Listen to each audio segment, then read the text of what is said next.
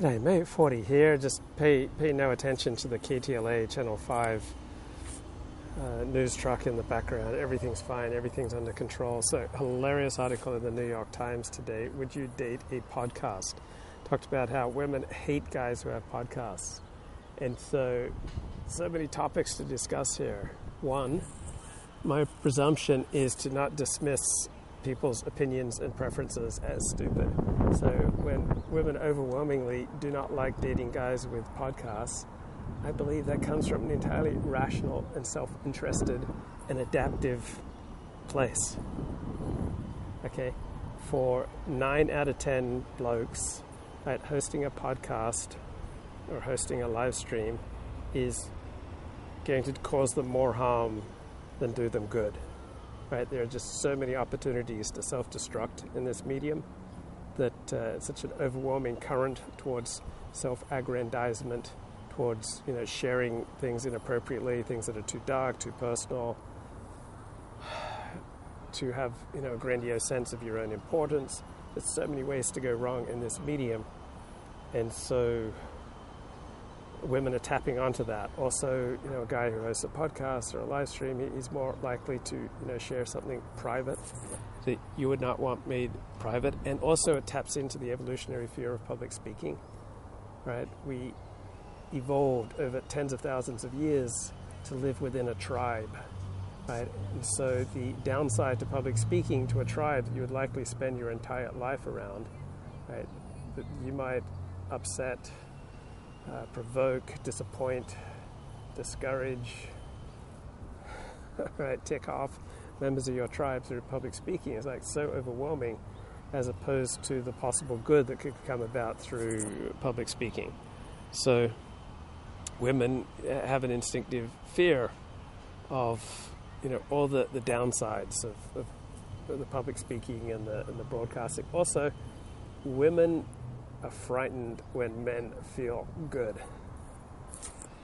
Women are frightened when their man feels the most successful. Right? You'll see with Barack Obama and Michelle Obama, right? The more successful Barack Obama is, the more angry Michelle Obama is, right? The more Barack Obama is suffering, all right? Then the happier Michelle Obama is. So, women are frightened of men who are filled with testosterone. Right? They're frightened of men who feel like they're winning at life. Like when men are like, yeah, it's like, yeah, I just nailed that live stream, that podcast. That scares women. Right? They don't like men who are so exuberant, so full of themselves. Like such men are dangerous. Men coursing around with all that extra testosterone, they're dangerous, and they're not as easy to control. Right? Women, I think generally speaking, like to have a sense of control, just like men like to have a sense of control, and we're all battling for power. And so when a man is feeling strong and masculine and filled with testosterone and triumphant, and he feels great about his opinions, he feels so confident and strong in his opinions that he's willing to broadcast them to the world. Women overwhelmingly do not like that. It means the guy is not controllable. It means the guy is dangerous. And when he's so filled with testosterone, so filled with self-confidence, that he will broadcast his opinions on 57 different topics to anyone in the world, most women find that frightening. So, women like to bring men to heel.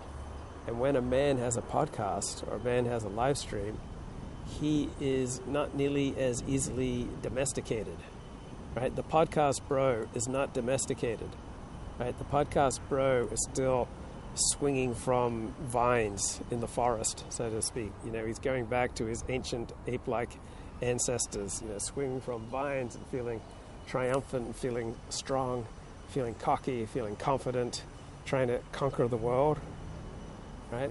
And that exuberance, that overconfidence, that frightens women, right? Also, when you do a podcast or a live stream, the odds are about 19 out of 20 that you'll do more damage to your financial position in life than benefit it. So women are particularly sensitive to the long-term earning potential of their possible mate. And doing a podcast and a live stream really threatens your long-term earning potential. It threatens your social position, because there are just so many ways that you can tick off people who can then hurt you.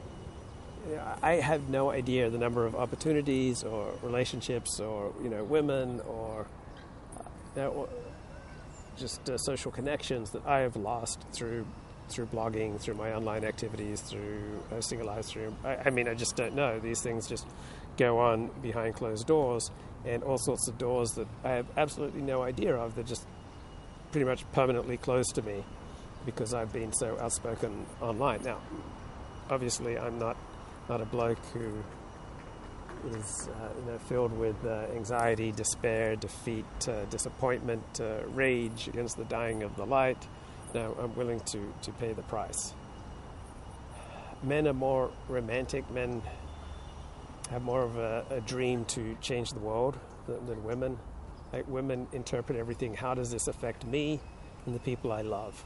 Men are the big thinkers, so they think about public policy and social implications and culture wars and things like that. Women are much more pragmatic. And if you're pragmatically focused, then dating some guy with a podcast is not really going to be so attractive. Now, at the same time, I don't think most sane men would want to date a woman with a podcast where she was revealing a lot of private things. There was just an article in the New York Times about this woman who started 10 years ago. She started posting really intimate selfies and talked about her battle with borderline personality disorder and a time in a mental institution and her suicidal tendencies. And like, borderline personality disorder, that's that, according to a lot of mental health professionals, is incurable. And so a woman who's talking about such intimate things, overwhelmingly men are not going to find that attractive. Or a woman who's trafficking her sexuality and her body and her looks, and overwhelmingly men are not going to want to make a long-term commitment to such a woman. So too, men are trafficking their soul, right? Anyone who does a regular live stream, blog, podcast is selling their soul, right? You're using your soul to manufacture content, and that takes a toll both on the person who's retailing his soul and those people who are connected to the person who is selling his soul day in, day out on a live stream. So, women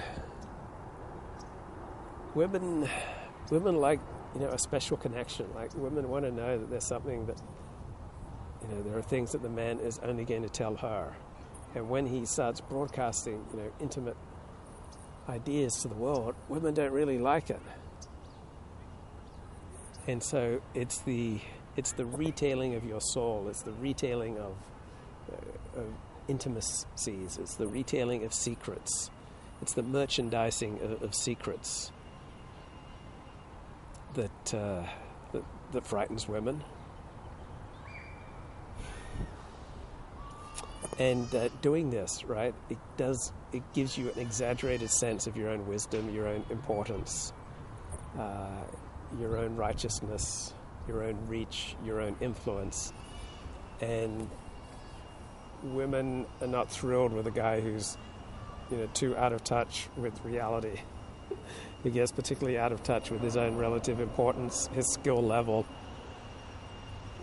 his wisdom, his reach, his ability to change things in the world, right? So I think that's part of it. And then I think it deters women because they think the guy is just full of himself. Like, if he's so confident that he can just share all these opinions for the world to create a podcast, it just seems egotistical. So if you were to write an autobiography, all right, and put it online, most people would consider that egotistical, that you've got a grandiose sense of yourself. Like, why would anyone care? So that's kind of a bottom line human reaction to anyone who starts a podcast writes an autobiography or does a live stream. It's like, why would anyone care? You must have, an exaggerated, distorted sense of your own wisdom to do such a thing, and that means you're out of touch with reality. It also makes you dangerous in that you could, reveal things about other people. It could be destabilizing to a community, makes your friends feel unsafe because, what if you take something that they say and then turn it into a podcast? And then I think it also seems really effeminate to women. Like a man just sitting around in a park yakking, just sharing his feelings and his opinions and his experiences and his ideas. It just seems effeminate to women. I think women prefer the guy who's more of a doer than a talker. Also, it distracts men from earning a living. And so there's a new Netflix movie, something about People Like You, where there's a character, I think a Jewish character, he wants to quit his job so he can just devote himself full-time to his hip-hop podcast. And the woman's not so impressed, right? So it's an increasing theme in popular culture, like how much women despise the podcast bro. And I've had women who've read my blog and think, wow, you disclose way too much. I'm sorry, I just don't feel safe around you. That nothing good can happen with a woman until she feels safe. And women are not going to feel safe, generally speaking, with a podcast bro. So as long as they don't feel safe, nothing good's going to happen. Right? It's not going to go anywhere. So many different angles to this. Is a man going to, allow himself to give up something that he loves, for his wife? Like I'm thinking of the people I know who've gotten fired for their blogs, their social media, for their podcasts, their live streams, and instability, particularly financial instability, is frightening to women. Social disgrace, right? You can very easily move into social disgrace from doing a live stream. Absolutely frightening to women. They'll cry themselves to sleep at night. We are live in downtown Los Angeles, my friend. It's about 58 degrees, somewhat sunny Monday afternoon. So yeah, anyone with a podcast or a live stream can easily lose touch with reality and say, all sorts of things that are going to cause havoc for the spouse and for the family and for his friends and community. There's an old saying that once there's a writer in the family, the family is finished. Right? Having a writer in a family can be tremendously destabilizing. And so having a writer in the family, right, that's a little bit like having a podcaster in the family or a live streamer in the family. Like it just makes people feel ill at ease, wary.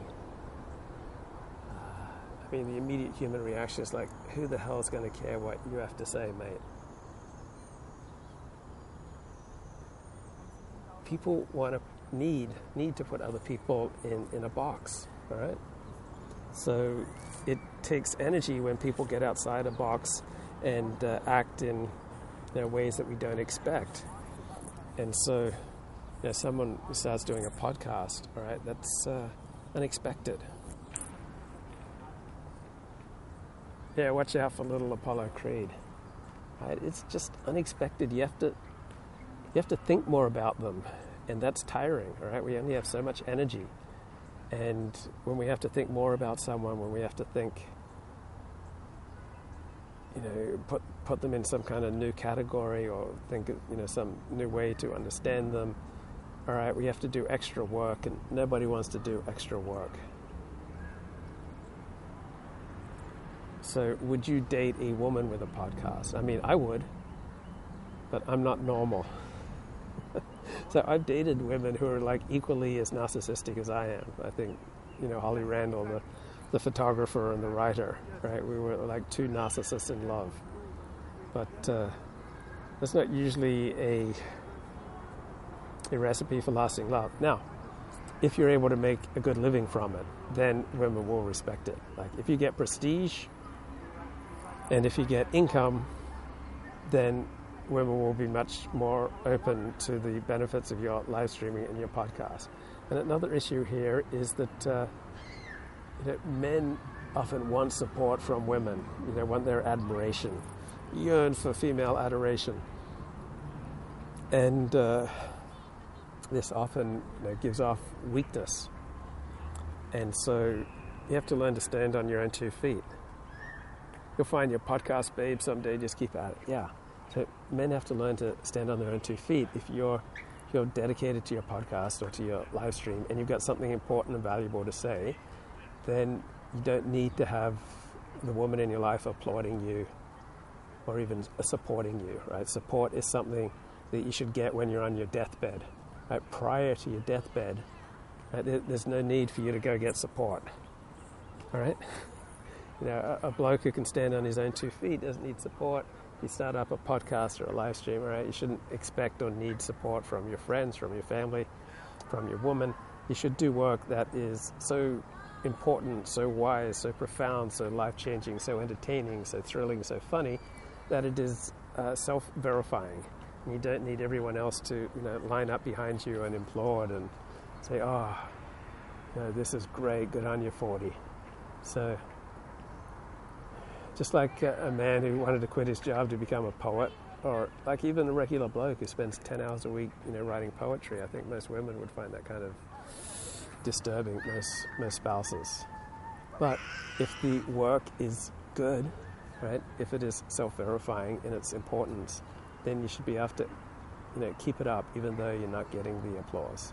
So I know when I've done a good live stream or a good podcast or a good blog post, because it is self-verifying. I can watch it, listen to it, read it, get pleasure from it, and if I get pleasure from it, I know that other people will get pleasure from it too.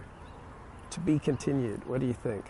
Would you date a podcast babe or a podcast bro?